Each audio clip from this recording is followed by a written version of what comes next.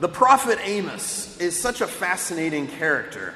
In that first reading that we just heard, he's basically saying to that priest of Bethel, hey, look, I'm not a professional prophet here. I'm not part of some polished company of prophets. I'm just a shepherd.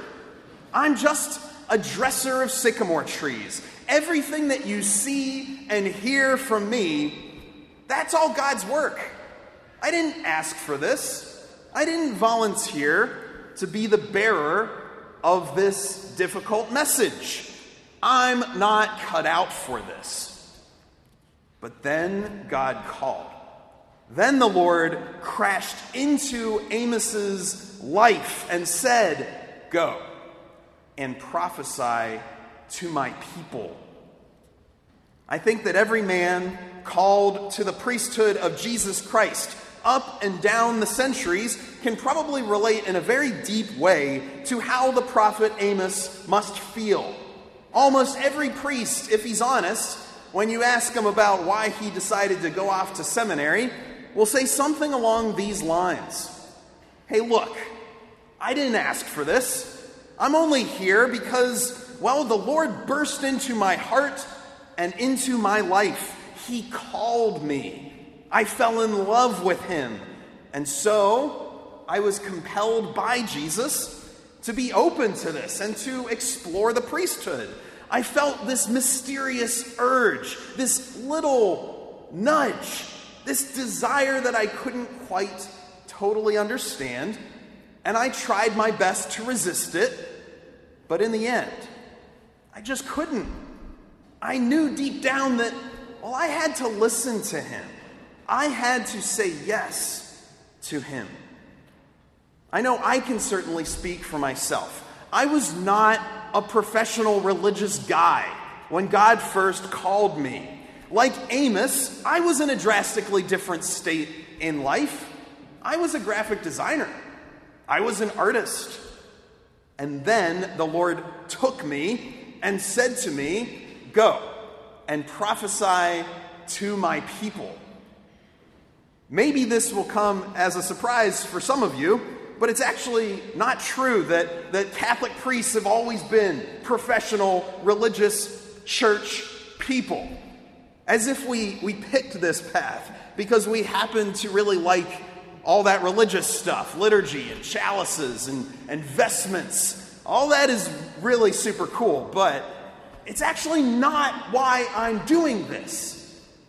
Perhaps subconsciously, people will put Catholic priests into a little worldly box, a sort of pragmatic, utilitarian sort of box. Oh, isn't that nice that you find so much meaning in your job? Isn't it nice that you enjoy doing what you do, Father Anthony? Oh, that's so nice for you. And yet, now with one full year of priesthood under my belt, I see more clearly than ever that this ministry of priesthood, is not just what God called me to do. This is who God called me to be. There's a huge difference in that little shift in phrase. God knows each of us. He knows you. And he knows what's best for you. And if you're going to say yes to maybe the priesthood, or maybe the religious life, or maybe the diaconate, or maybe marriage, or maybe the consecrated single life, if you are going to say yes to whatever that vocation is that God has in store for you, then that process of discernment cannot be centered on questions like, well, what am I good at? Or what do I like to do? No, instead, true discernment of God's will has to be founded on questions more along these lines. Who am I?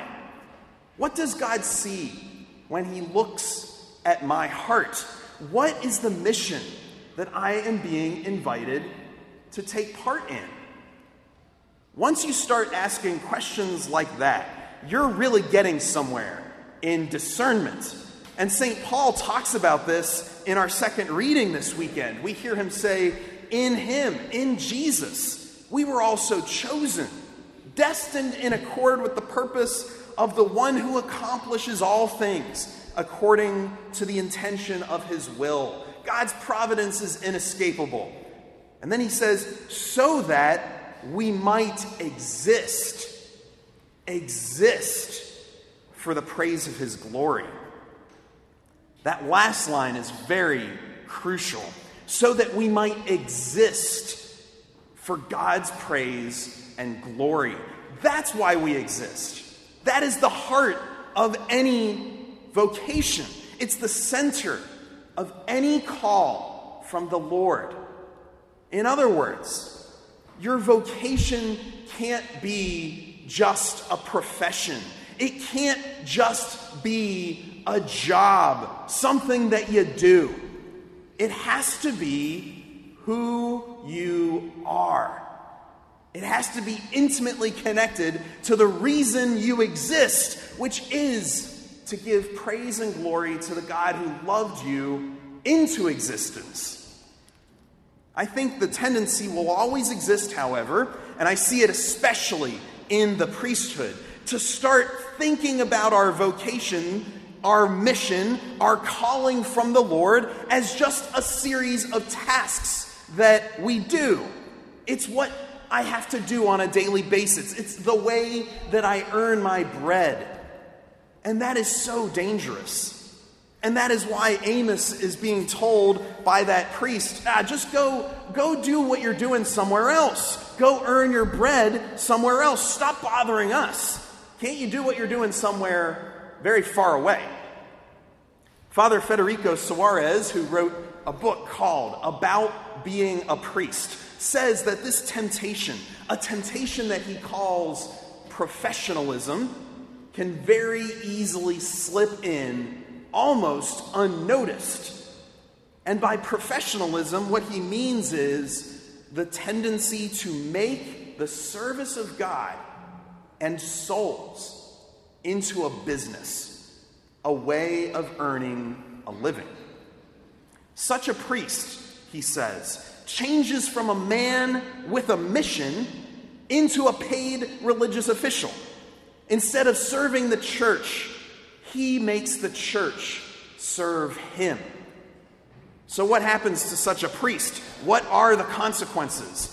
Well, Father Suarez minces absolutely no words. Such a man, he says, is like the living corpse of a priest, for he has lost all his enthusiasm and energy, his spirit of faith, and his supernatural view of the church.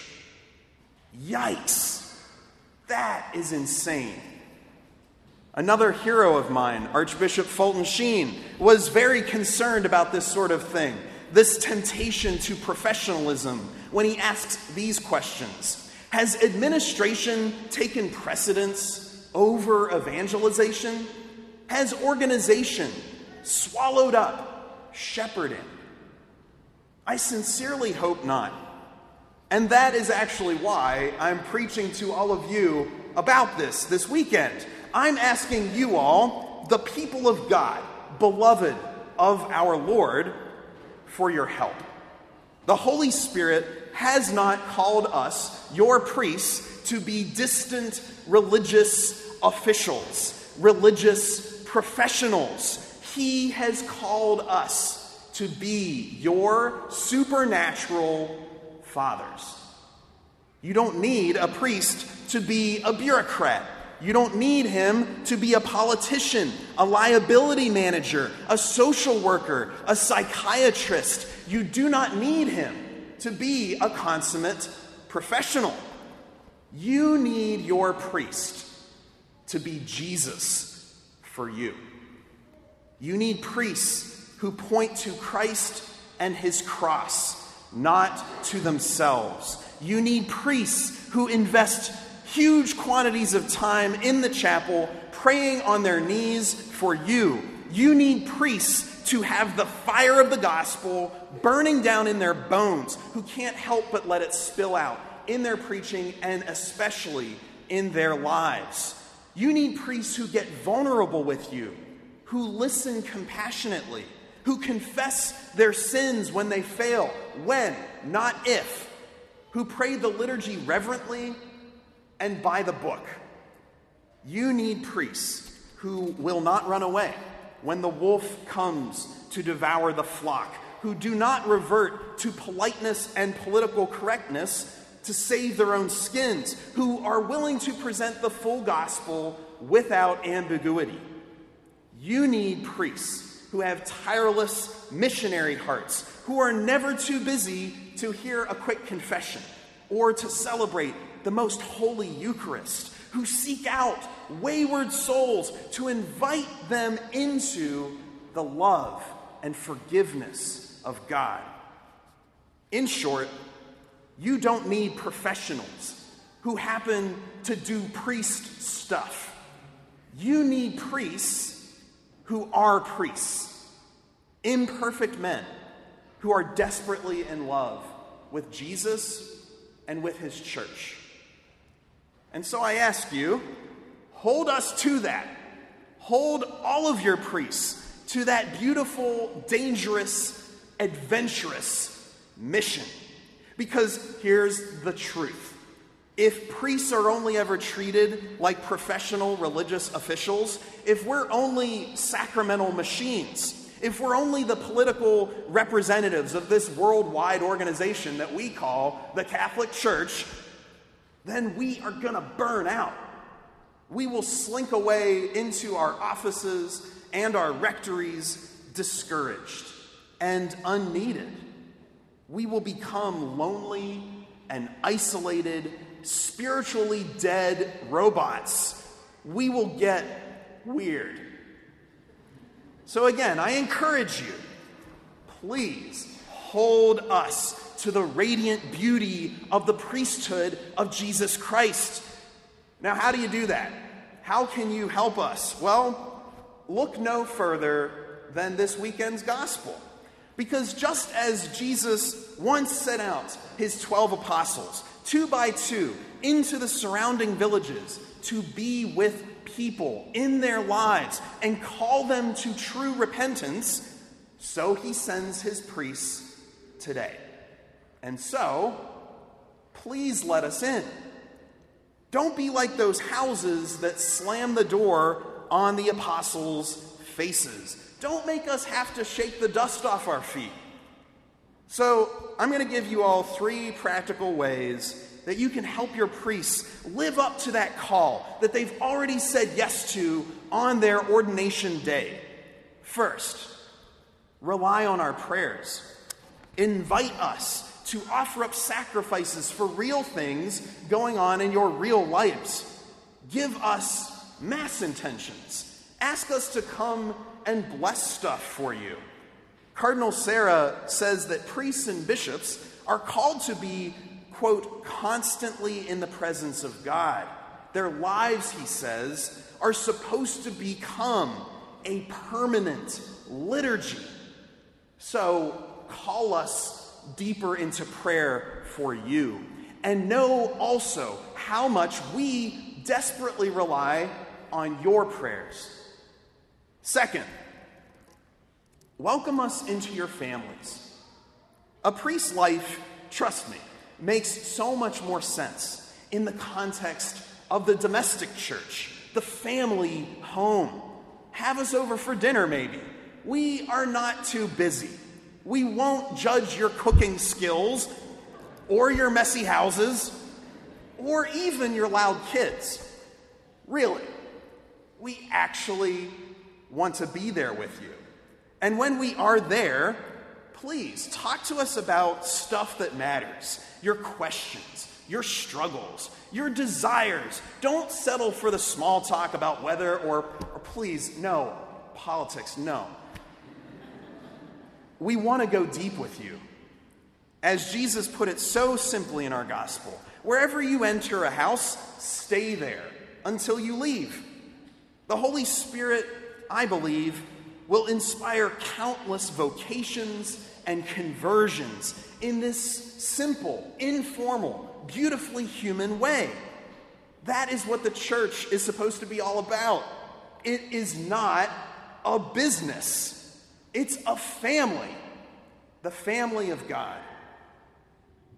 Third, allow yourself to be exhorted by your priests. Believe it or not, our homilies are actually not for your entertainment. They are a call to a higher life, hopefully the life of Jesus. If the priest's instruction, guided by the truth of the gospel, just goes in one ear, out the other, then what are we doing here?